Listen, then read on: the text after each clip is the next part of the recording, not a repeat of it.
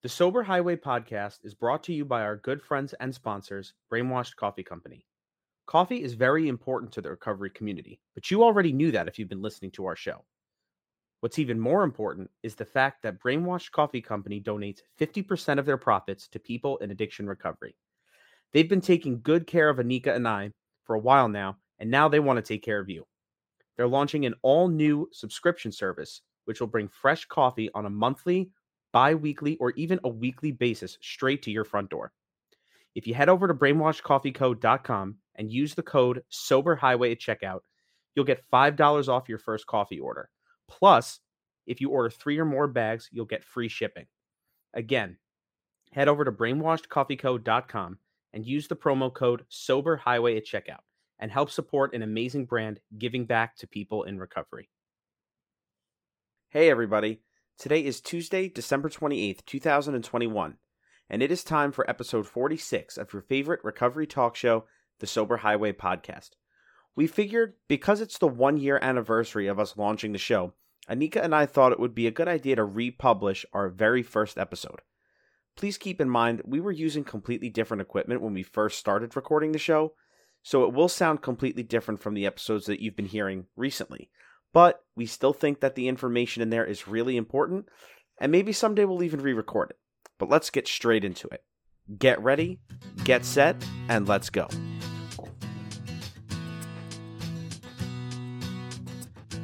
Good morning, good afternoon, and good evening. My name is Anika. And my name is Dan. And welcome to your favorite recovery talk show, the Sober Highway podcast. We are 2 young social workers who have dedicated our lives and careers to affecting change in the addiction recovery community. We want to use this podcast as a platform to take the things that we have learned over the course of our careers and share it with our listeners. At the end of the day, we hope to inspire as many people as we can to make a change and live a sober lifestyle that works for them. So sit back, relax, and enjoy. So I think what would be a really good idea is to share with our listeners a little bit about the 2 of us, to get things started. So that way, in the future when we talk from experience, they'll have a good sense of like who we are. They'll know a little bit about our background, and they may feel that they can resonate a little bit more with what we have to say. Is that cool? Mm-hmm. Okay, so why don't you start? So my name is Anika Merchants, and I'm a licensed clinical social worker here in New York. I've been in the field for just under 10 years. Wow. That's awesome. Yeah, it has been a very interesting journey, to say the least. But I can definitely say that I feel very fulfilled. I've done majority of my work in community mental health, hospitals, substance abuse treatment, and child protective services.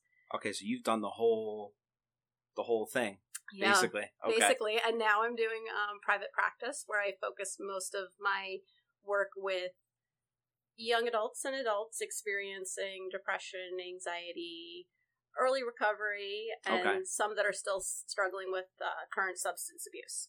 Okay, so what would you say right now is like one of your, like what would you say, who's like your youngest client right now? My youngest client is 12. That's awesome.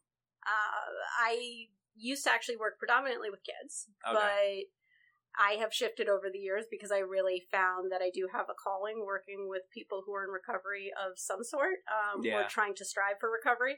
One of the things that I've noticed throughout the years is even people who do not struggle with drugs and alcohol struggle in other areas of their life, that they might be addicted to shopping, gambling, relationships. Yeah. Yeah, it's very interesting that you say that, because a lot of times people, when they think of addiction, they just think of drugs or alcohol, and there's not that many services out there for people that struggle, say, with like an eating disorder, or maybe like an addiction to shopping or to working out or things like that. So I think it's really cool that there are people that that want to work with individuals that have those types of addictions. Yeah, I think it's definitely an underserved population that we Mm-hmm. see all the time in our field, but people don't really know where to go for help, and a lot of clinicians also don't know how to treat some of these things. It's interesting because I think in principle, all of those addictions follow the same like thought processes in the sense that people resort to those behaviors to cope with some sort of anxiety or depression or trauma or something in their lives that is affecting them. So it just really surprises me that there aren't a lot of clinicians out there treating that. Yeah. And one of the leaders in the field of addiction is Dr. Gabor Mate, and I think he's awesome. Yeah, love him. Yeah, he talks about his trauma work and how that has really influenced all types of addictions. And I think again, a lot of times we're thinking about treating just the addiction rather than looking at what's behind it. And trauma isn't always what we think that it is. Right. So I guess I'll share a little bit about myself.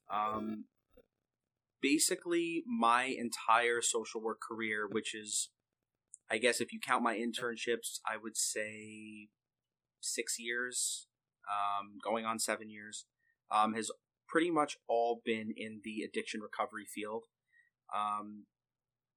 I started doing a lot of work with adults and even older adults. And then when I graduated and I got my first job, I did pretty much all of my work with adolescents because I worked at a residential program for adolescents. Oh, residential's hard. Yeah, it is very, very hard. And take into account that they were adolescents, it just makes things a little bit more complicated. And then once I left that job, I moved to an outpatient clinic, and I did pretty much everything. I was working with adolescents, adults, older adults. I use the saying from pediatric to geriatric. I like that one. But I think that most of my experience over the course of my career is predominantly with adolescents, but I have made some really good progress with some of my adult clients, and seeing some of the things that they've been able to accomplish over the course of my career is just really fulfilling for me. So I want to be able to share some of that with anybody who cares to, drop a listen on this podcast, because this is something that I've really been thinking about doing for a really, really long time. And I think your experience really shows kind of the continuum of care, right? And how sometimes it starts at an outpatient level and clients need more services and it goes inpatient, or sometimes it starts with inpatient or detox and then goes outpatient. I think one of the things that I love about my career so far is that I've gotten the chance to work at so many different levels of care that I've kind of gotten the chance to see what a person's recovery could look like from the beginning to, where they're maybe in need of detox or like a crisis center of some sort, and then move on to, an outpatient program for aftercare. And then they move to that long-term relapse prevention type where they're just, I don't want to say coasting, but like they're just, they've gotten to the point where sobriety for them is just so easy to do. Again, I'm using quotation marks because people won't be able to see this, but like they've gotten to a point where recovery is so easy that it's almost second nature to them, and they don't have to think about, the things that maybe someone in early recovery would, because it's just part of who they are.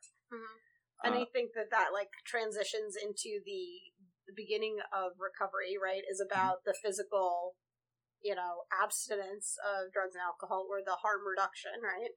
Yeah, and then absolutely. Over time, it really becomes more of this emotional sobriety where you're not necessarily thinking about the drugs or alcohol all the time. Yeah, the early recovery period, I would say usually like the first 3 to 5, maybe even 6 months is usually the most difficult for people. And because they're, like you said, they're just so focused on the not using part or the not drinking part. And for someone who's in early recovery, they haven't developed those skills, or their skills aren't as fine-tuned as someone in long-term recovery, that they're very easy to give up on themselves. Yeah, that's why we see such a high relapse rate, right? Exactly. Especially in early recovery. One of the metrics that we were measuring at our residential program was,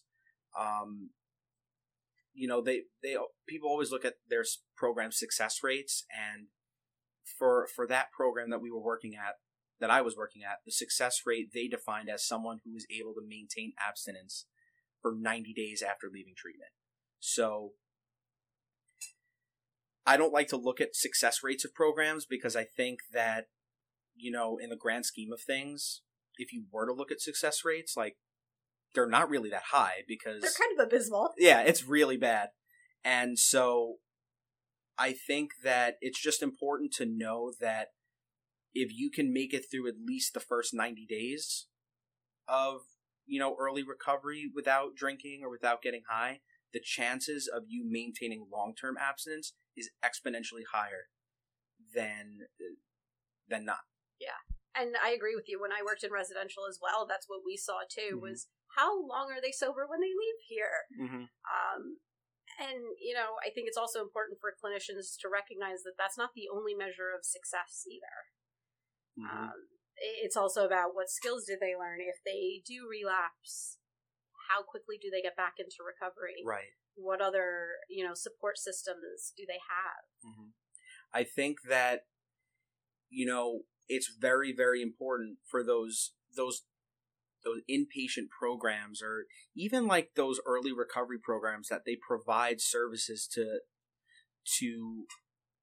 their clients or patients, however you want to call it, to allow them to, find jobs, find housing and things like that. Because a lot of the time, at least now in my new role, is a lot of times people are getting high, people are drinking simply because they don't have a place to go at night. Mm-hmm. And if a person had a purpose, a job to get up for in the morning, a warm place to sleep at night, meals to eat and stuff like that, the incentive for them to stay sober long term is exponentially higher. I mean, out here on Long Island, I really hope I'm not going out on a limb here, but I feel like the homeless community is not as large as it is in the 5 boroughs, especially in Manhattan. And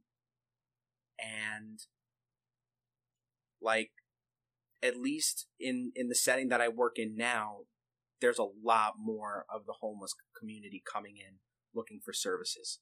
And some of these people are what we call in that setting high utilizers, because they really don't have a place to go. They don't have a warm place to sleep. They're not able to have access to food.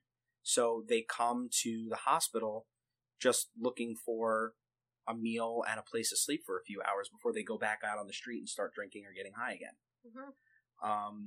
And I think we see that in other aspects too, right? So, like, I know mm-hmm. a lot of people in the recovery community, if they've been incarcerated in any way, mm-hmm. A lot of times they'll say, well, jail or prison was one of the only places where I knew that I wasn't necessarily going to get high. I mean, look, of course, can you get something there? Absolutely, yes. 100%. But a lot of people say that was like their longest stint in sobriety, was the fact that they were able to have a safe place to sleep. They knew they were getting 3 meals a day, and they didn't have the same access. It wasn't quite as easy. Yeah, I think that, we'll get to this part like a little bit later on when we discuss, addiction in the criminal justice system. But a lot of times people that are incarcerated, especially for long periods of time, I'm talking like years in state prison or federal prison, whatever it is, that culture is all they know. That prison mentality, that gang mentality, that when they get released, that's the only lifestyle they know, and it's only a matter of time before they end up back in prison again.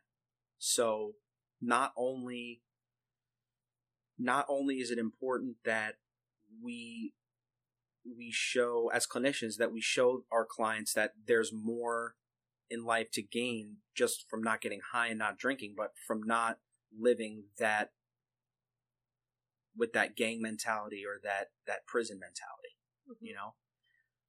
And so just to kind of segue back into our introductions, I'm wondering, Dan, what made you feel so passionate about the addiction, community and early recovery community? Well, to be honest, I was gonna share this before, but initially at the very, very beginning stages of my me deciding what I wanted to do as a career, I actually wanted to be a high school history teacher, and it wasn't until like my sophomore year of college that I got really tired of writing the same papers over and over and over again, and just looking at different parts, the same part of history through a different lens.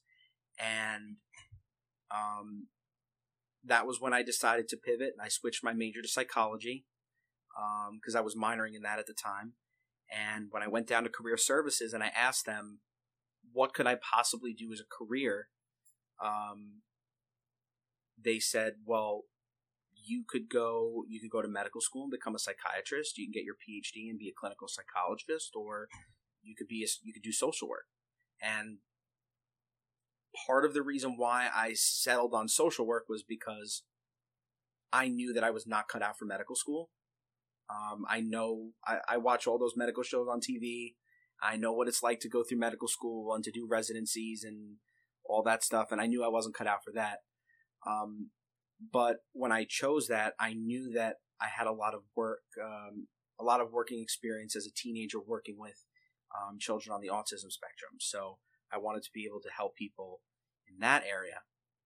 And then when I got to graduate school, there wasn't really a track for me to do that.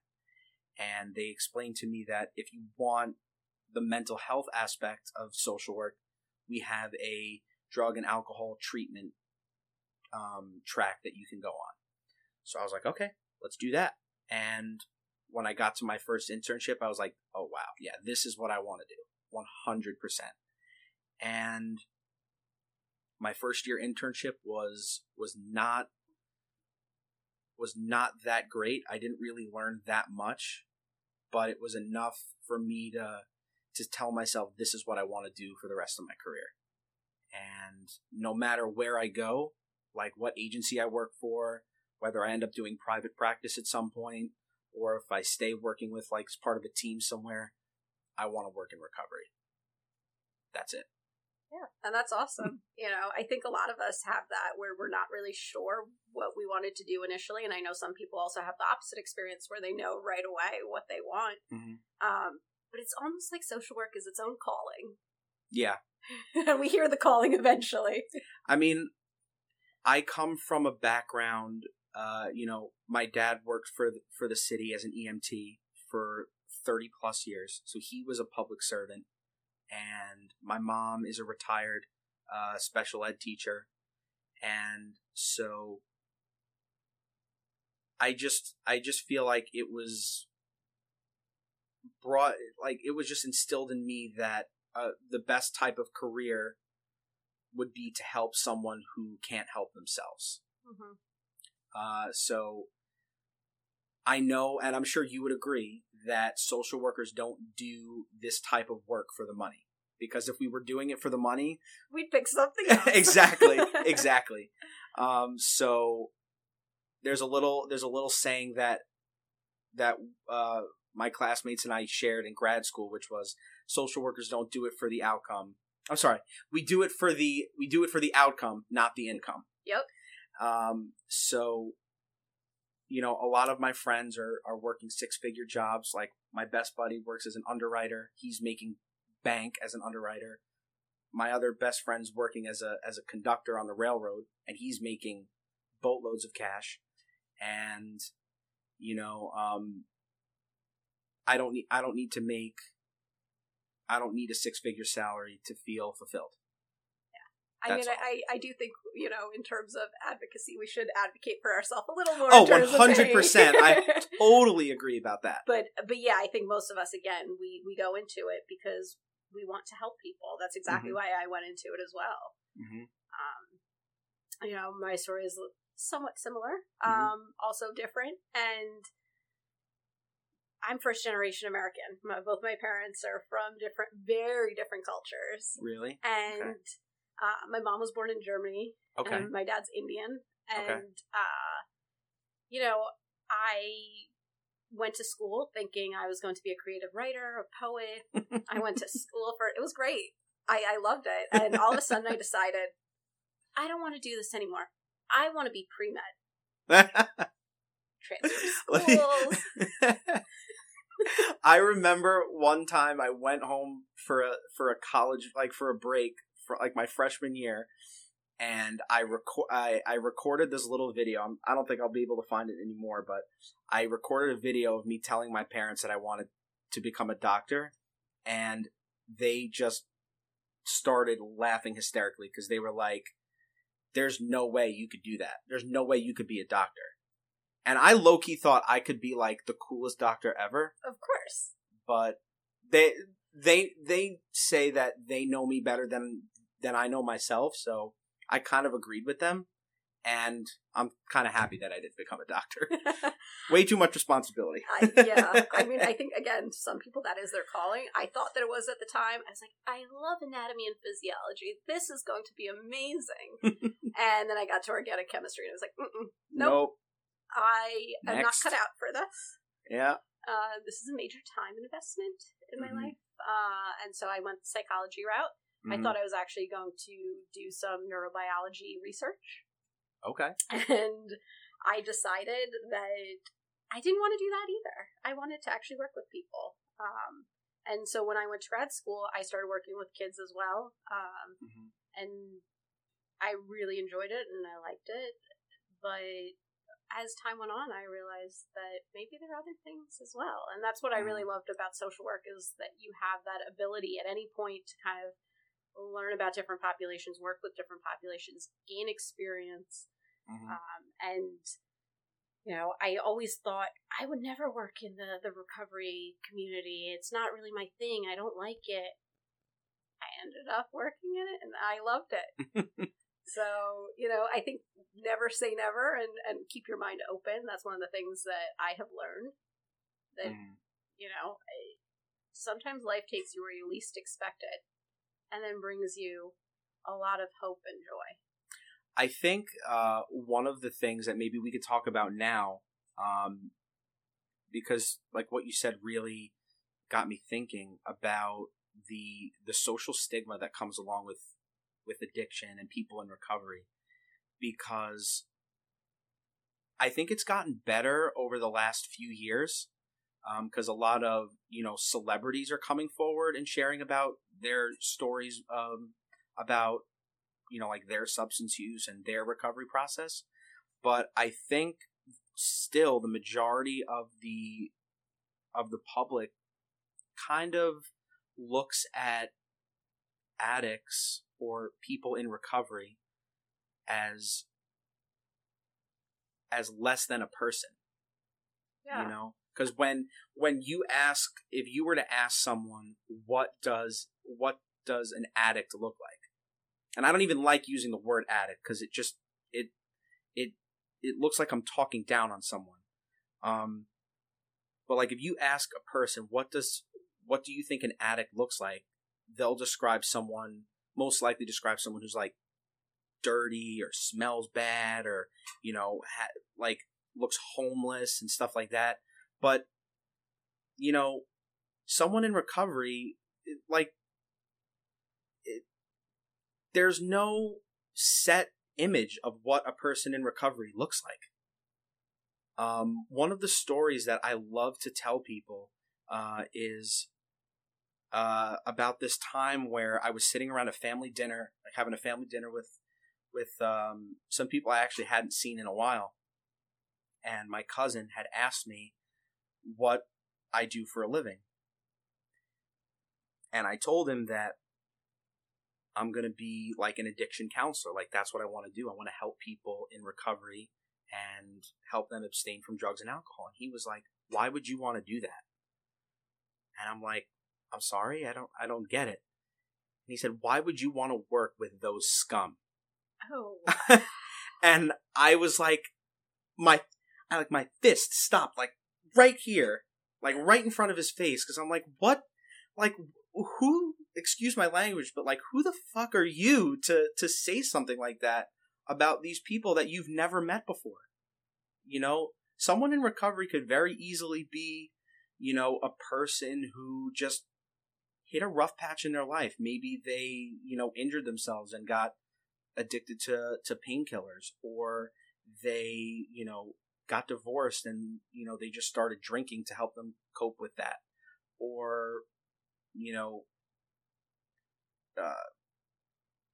I'm like lost their job, or there's so many there's so many reasons that people could develop an addiction to something that, like, how could you make such a broad, sweeping, very, very hurtful statement? And so not only did that make me angry at him because he was so insensitive, but it just refueled my desire to want to help these people, because I feel like most of the time, no matter what my clients or patients say, there's nothing that they can do to change the public's opinion on them.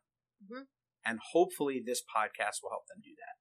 Yeah, and I think that it's very true. The stigma has decreased, but it's still enormous. Mm-hmm. And, you know, I always try to help people understand. And my last job in a residential facility, I was supervising drug and alcohol counselors, and I basically said to them, think about something that you're really embarrassed about in your life, that you are like, oh my gosh, thank God nobody knows about this. Mm-hmm. I hate this piece of my life. I'm so disappointed in myself, whatever it is. Now imagine everybody knows it, mm-hmm. and they judge you for it in every aspect, no matter mm-hmm. where you go. Everybody is now labeling you as this, seeing you a certain way. And that's what it's like to struggle with addiction. Mm-hmm. Right? I think that I also like to look at addiction as not necessarily someone's main problem, but maybe like a symptom of an even greater problem. Because normally it is. Right. Like I was saying before, a lot of my patients would say that they don't have, like, they get high or they drink because they don't have a place to go. They don't have a job. They don't have any of these things. So if we can get them set up with a job, we can get them, you know, a place to stay. We can get them, you know, food on a regular basis.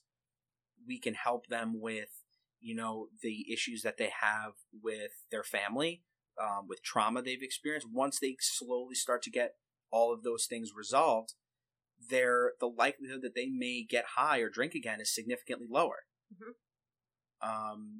And as they start to see those things slowly get resolved, they'll see themselves making progress, and they'll just develop that confidence in themselves to keep going.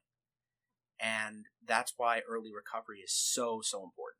Well, and I think a lot of times, too, drugs and alcohol are like the temporary, short-term coping skill mm-hmm. for really long-term problems mm-hmm. that are a little more difficult for us to really solve, right? Mm-hmm. So, like you said, relationship issues, loss, housing, jobs, so many different mm-hmm. reasons, right? And so, again, a lot of people temporarily initially find comfort in drugs, alcohol, whatever other addictions, right? Mm-hmm. And yeah, it works initially until mm-hmm. it doesn't work anymore. And then it becomes an issue that is challenging and that people struggle with. But again, it's not the true reason most of the time, like, that they're coming into treatment. They're coming into treatment because they don't have a place to go, or, mm-hmm. you know, they're struggling with depression and they don't have any coping skills. They don't know how to manage what's going on. I think that it's very, very important that people know that when someone in recovery, you know, either decides to come out and say, I'm an addict or I'm in recovery or I have a problem with drugs or alcohol, that takes a lot of courage to come out and say that. So back to my point, I think it's really important that when you meet someone who openly shares with you that they're in recovery, that you understand that it took a lot for them to feel willing to share that. And the fact that they shared that with you means that they trust you and that you won't judge them for their past or for what they're about to do or what they may do in the future. And you should really take the time to learn that person's story if you haven't already. Yeah. I think judgment is one of the things that keeps people silent, is what kind of keeps people in that cycle of, I'm scared to say anything. Society makes me feel guilty, shamed. This is why that you hear a lot of people in recovery say, go to meetings, 90 meetings in 90 days, because I think that especially in early recovery, the peer based system that you have in AA or NA or all the other 12-step anonymous groups can be really helpful. I think there's no better person in recovery to help someone than another person in recovery, because they know firsthand what it's like.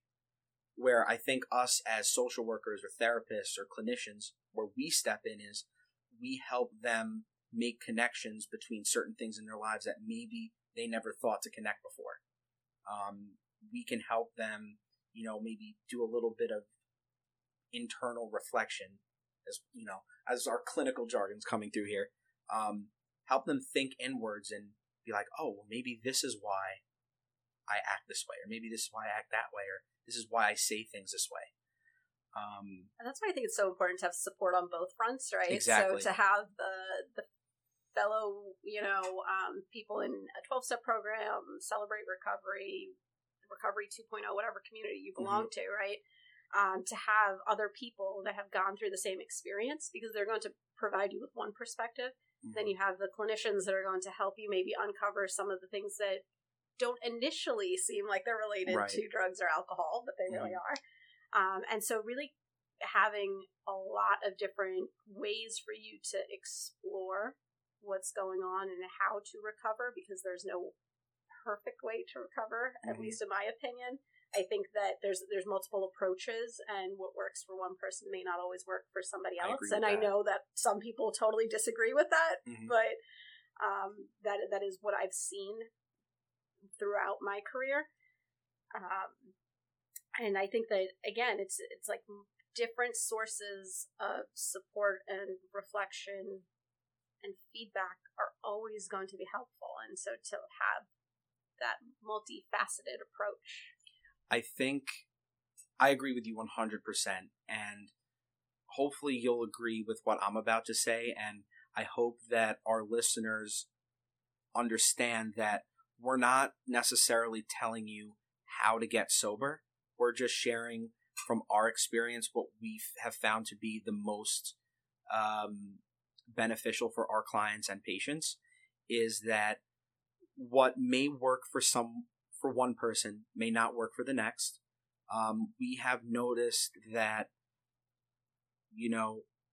people, like the most successful people in recovery have that, have like a therapist or a clinician that they speak to regularly, as well as having that peer-based system like an AA or an NA or something like that. Some people don't like AA or NA because they're not religious, or they're not into like spirituality and stuff like that. Some people think it's bogus. Some people think treatment is bogus, like going to therapy is stupid. There's an entirely different, like if you just tell someone that you're going to therapy, people look at you like you're crazy. And I think that going to therapy is an amazing thing. But anyway, your program, you can set your program up the way that you want, but the reason why we're saying this stuff works is because it really does. Like, if AA didn't work, if AA was so bad that it never helped anyone, nobody would go, and you wouldn't know what AA is anymore. And the same thing with therapy. Like, if therapy didn't work, there would not be any people like starting careers in therapy now, because they know it would be a dead end. And I think, again, a lot of what happens is there's a lot of fear, stigma that comes up, which is why people don't want to try treatment. And what I always tell people, too, that are looking to get into recovery or trying to recover on their own is you don't have to do it alone. Mm-hmm. There is support in many different ways. And I know clients that have gotten sober just because they attend therapy, just because they attend an outpatient program, or because they attend a 12-step program or another non-12-step program. Like I said, Smart Recovery, Recovery 2.0, Celebrate Recovery, Refuge Recovery. I think there needs to be a lot more of those evidence-based like peer programs like Smart Recovery, because for those people that don't like AA specifically because it's faith-based, belief in a higher power, things like that, I think there needs to be more of those. I once had a client tell me at the residential program that he was a Pastafarian, okay?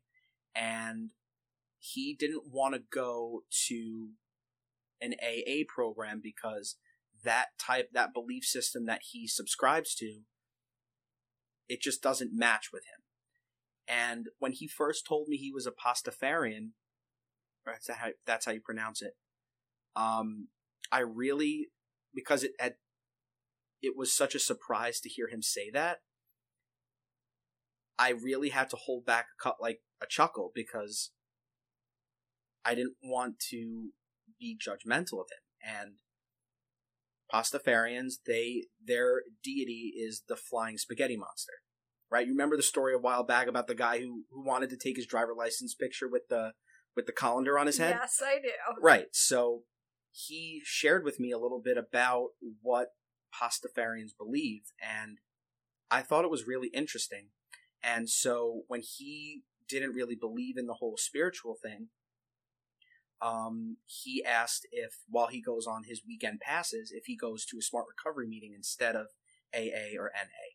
And immediately I said yes. And ever since that moment, if people don't want to go to AA or NA or any type of 12-step program because they think that being religious or being spiritual is bullshit, then try Smart Recovery, because it's evidence-based. It's based on science, things that clinicians have developed that work. Mm-hmm. It's so interesting that you say that, because actually when I was working in residential, I started a Smart Recovery group there, because they would only take them to 12-step meetings, and there was a lot of pushback in terms of, you need meeting credits for the week, and there were people that did, 12-step programs didn't resonate with them. And so I said, hey, what would happen if, we allowed them to go to Smart Recovery? Oh, well, we can't transport them. How about we have it here? Beautiful. Right? Yep. I'll run it. Mm-hmm. Don't worry. And, it started off really small. They wouldn't even give them meeting credits for coming to Smart Recovery. But wow. I slowly got a following of women that would come, and eventually they realized, wow, some of these women in recovery are coming even though they don't get a credit for this. What's going on? Mm-hmm. They ended up giving them the credit for, again, residential treatment. They have to make a certain number of meetings a week and all that. But they did end up giving them meeting credit. And when I left there, one of my conditions kind of was, please continue this. Who can run this? Mm-hmm. Because I really want women in this program to continue to have alternatives. Mm-hmm. The point that I think we're trying to make is that everyone's recovery program is different. And like I said before, what works for one person may not work for the next person. And we encourage you to, once you have found a program that works for you, whether it be things like 12-step, SMART recovery, seeing a therapist, doing work in the community, volunteering, things like that. Share those stories with us. Share them with people that you think, that are in your community that could benefit from hearing how you achieve sobriety, or how you've, succeeded in the recovery process. Because when you share stories of success with people, they start to think, well, if that person can do it, so can I. And that person came from the same background that I did. So if he can do it, and he told me exactly how he did it, maybe it's possible for me. And then you start to network with people, and you start to hear about different, people's different programs and how they've gotten sober, and you develop your own recovery program. And then when you get to the point where you can share your recovery program with someone who's just starting out, per se, it just compounds on itself. Like, the recovery network just keeps getting bigger and bigger and bigger. Yeah, and one thing I would add to that is, for anybody that is hesitant, just try it. Mm-hmm. Try one thing. If you don't like it, try something else. Just keep trying something, because eventually you will find something that works, right?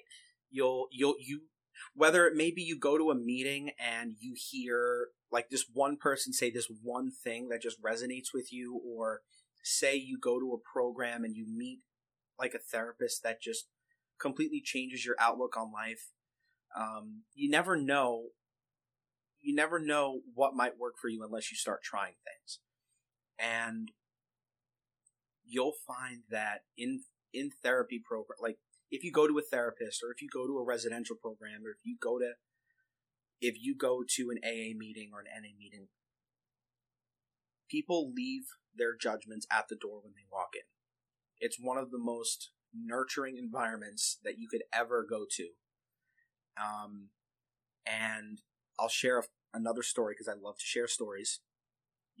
Our listeners will get to know that and come to appreciate it over time.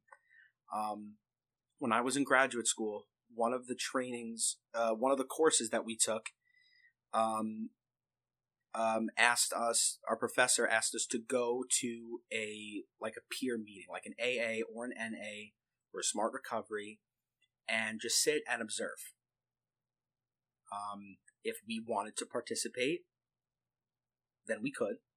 But she said, for the most part, just sit and observe. And afterwards, come back, write a report, share it with the class. So I went to an NA meeting in Hicksville on a Friday or a Saturday night. It was a newcomers meeting, an open meeting. And there must have been at least 100 people in this meeting. Older adults, younger adults, people from all different backgrounds. And so I sat in the back because I didn't want to draw a lot of attention to myself. And everybody went around the room saying, "Hi, I'm Joe, I'm an addict. Hi, I'm Rachel, I'm an addict." And I didn't want to share my name. Also, I think that I felt more inclined to do this because it's an anonymous group. I just said, "Hi, I'm Mark," with a C. I don't know why I said with a C, but I didn't say I'm an addict. I didn't say I'm in recovery. I didn't say anything like that. The introductions kept going. I sat for the whole meeting, and it was, someone was celebrating 10 years. Someone was celebrating 20 years. One person said that, they used earlier today, and they wanted to get sober. They decided they wanted to get sober, and it was just a really nurturing experience. And the people who, were leading the meeting, they saw me. They picked me out of a crowd of 100 and something people, and they waited for me by my car. And while I walked out to my car, I thought, what the hell's going on here? And they said, "Hey, Mark," with a C. "We noticed that during your introductions that you didn't say you're in recovery or you're an addict or you're an alcoholic. So we just wanted to see if you were okay and to let you know that we're here for you if you need help. And so I shared with them that, why I was there to begin with, and they weren't angry, they weren't upset, they didn't feel betrayed. They thought that it was really cool that someone who wants to dedicate their career to helping people in recovery, they thought it was cool to see that we wanted to see what the AA meeting was like. And they all gave me their numbers, and they were like, if you want to know anything more, or if you ever want to talk to someone, give us a call. We'll be more than willing to talk to you. I lost that list. I wish I didn't lose it. But it just goes to show you that type of community will be nurturing no matter who you are. And I think that that's really important to know. And I know sometimes what I hear from people too is they do not have that experience sometimes. Mm-hmm. And just remember that there are always other meetings you can try. Sometimes, maybe an off day, or maybe people are going through certain things, right? And maybe they're not as open and nurturing, or, something else is going on. And so I think it's just important to continue to keep an open mind, because again, I think your experience is one that majority of people do have. But occasionally there are off days or groups that may not always have that same feel. So I would always say just give it another shot, because I know some of our listeners might say, hey, you know what? That was not my experience. I had an awful experience. And so I just want people to kind of feel like, there sometimes are things that happen. That's okay. You might, I can't tell you how many times in my outpatient clinic that I was working at where I would have to work really hard with someone to get them to a point where they were kind of open to going to group therapy. And once they came in for their first group, someone in that group, I guess, either had an outburst, or somebody just, I don't even know how to describe it, but something so far out of the norm would happen, and then that person would be like, see, I knew it. That's why I didn't want to come to group therapy. And I'm like, I promise you, that's not how it is. That, and I said, that could have very easily been you having that outburst. And so it's important, like you were saying, if it doesn't work the first time, keep trying. Try to find something that works for you. If you didn't like the way one meeting goes, either give that meeting a try, or find another meeting in your area. If, say, you go to a therapist and you don't feel like you're gelling with that person, try seeing another therapist. Don't just give up on therapy altogether, because every therapist has their own style. I find that as a younger therapist, I feel like I can resonate more with younger adults. Especially the guys, they're throwing all these, the new, slang that people are coming up with nowadays. I find it amazing that I'm able to keep up with it. And because they know that I'm understanding what they're saying and they don't have to explain themselves, they're more willing to, to open up to me. Where if, say, they were working with someone maybe that was, old enough to be my mom, where they're not really in touch with the younger crowd anymore, they don't feel like, this woman doesn't get me.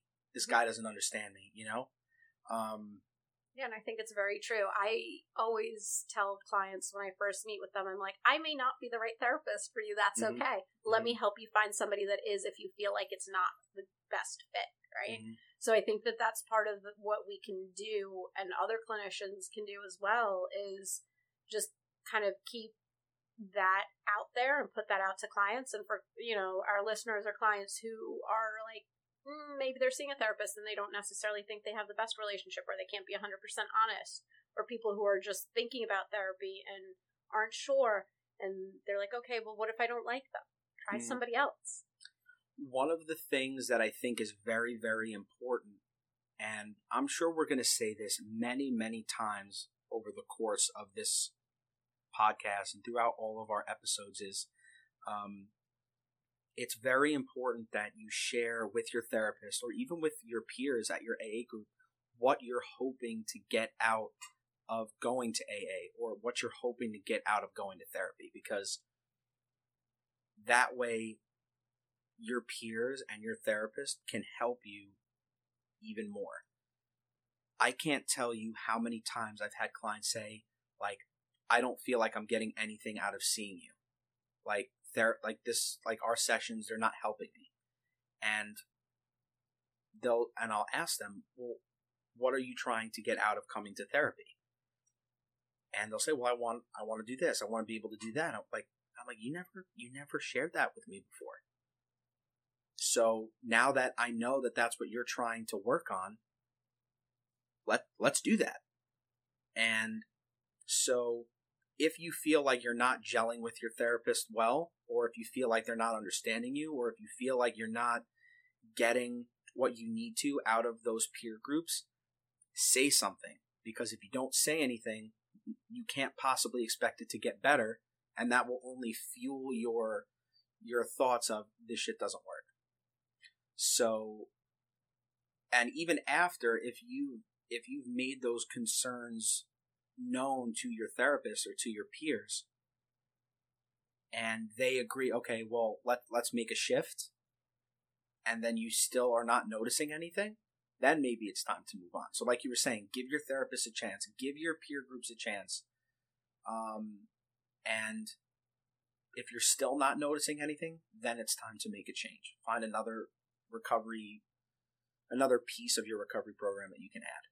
Yeah, and I think the other aspect to that too is in recovery, or even before you decide to completely commit to recovery, to be wildly unapologetic in your honesty with yourself. Oh, 100%. Absolutely. I think that addiction is just as selfish as recovery is. Mm-hmm. Because you always have to put yourself first.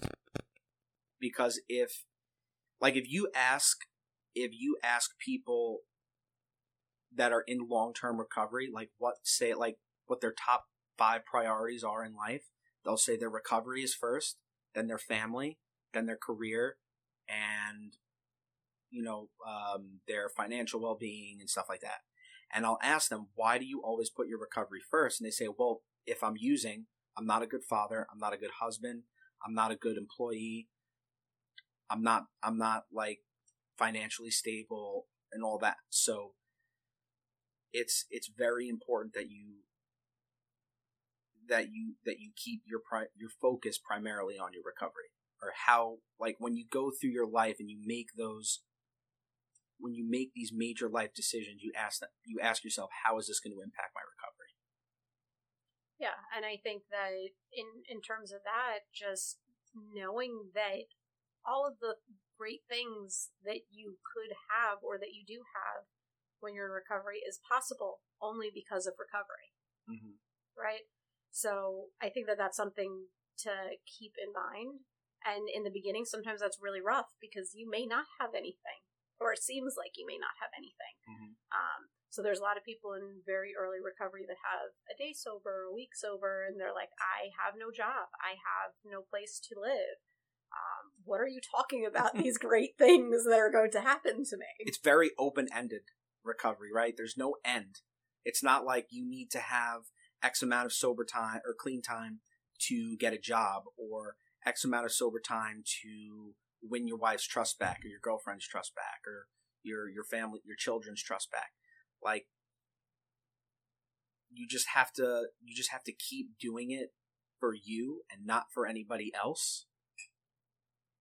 And then you'll start to see all those positive things start to return to your life. And that's where being selfish in recovery comes into play.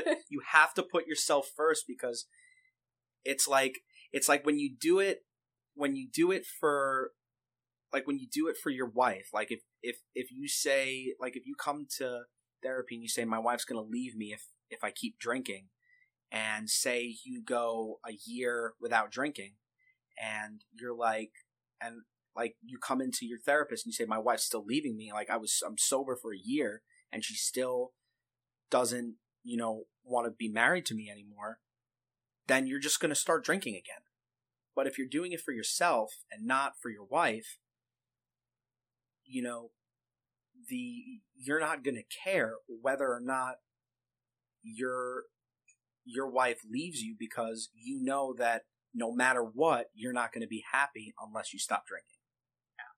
And I think sometimes too, people's experiences, they stop drinking maybe for their wife or their kids, but eventually it shifts into them kind of stopping drinking or using for themselves. And so I've seen that happen too, where people can, it starts off maybe for other people, but then it shifts throughout the time, and they recognize, hey, wait, I actually really want this. This is really for me. Right. Like if that's what you have to say to get yourself in the door, do it. Do it. Like if you're telling me that, like, my wife's going to leave me if I don't stop drinking, or my probation officer, my parole officer is going to lock me up if I don't stop getting high, or their CPS is going to take my kids away if I keep using, that's fine. Well, we can work with that, and because two things: one, the fact that you're in a program or that you're going to AA is going to work out in your favor, and two, hopefully your mind will change. Like, yeah, like, I'm doing this so that I can stay with my wife, but like, I just want to make sure that I'm good, and no matter what, whether they take my kids away, whether I go to jail, whether I get divorced, I'm going to be okay mentally. Yeah. And that's a big piece of acceptance. Mm-hmm. Right? And I think that's a lot of recovery programs are really big and help you to they help you to teach yourself acceptance. And therapy can do the same thing, and I think that that's really important. Well, that's it for this week. If you enjoyed this episode and you'd like to hear some more of our content, go ahead and check out our previous episodes, which you can find on Apple Podcasts, Spotify, Google Podcasts, Amazon Music, and Stitcher. Also, please be sure to check us out on social media. We are on Instagram, Facebook, Twitter, and TikTok.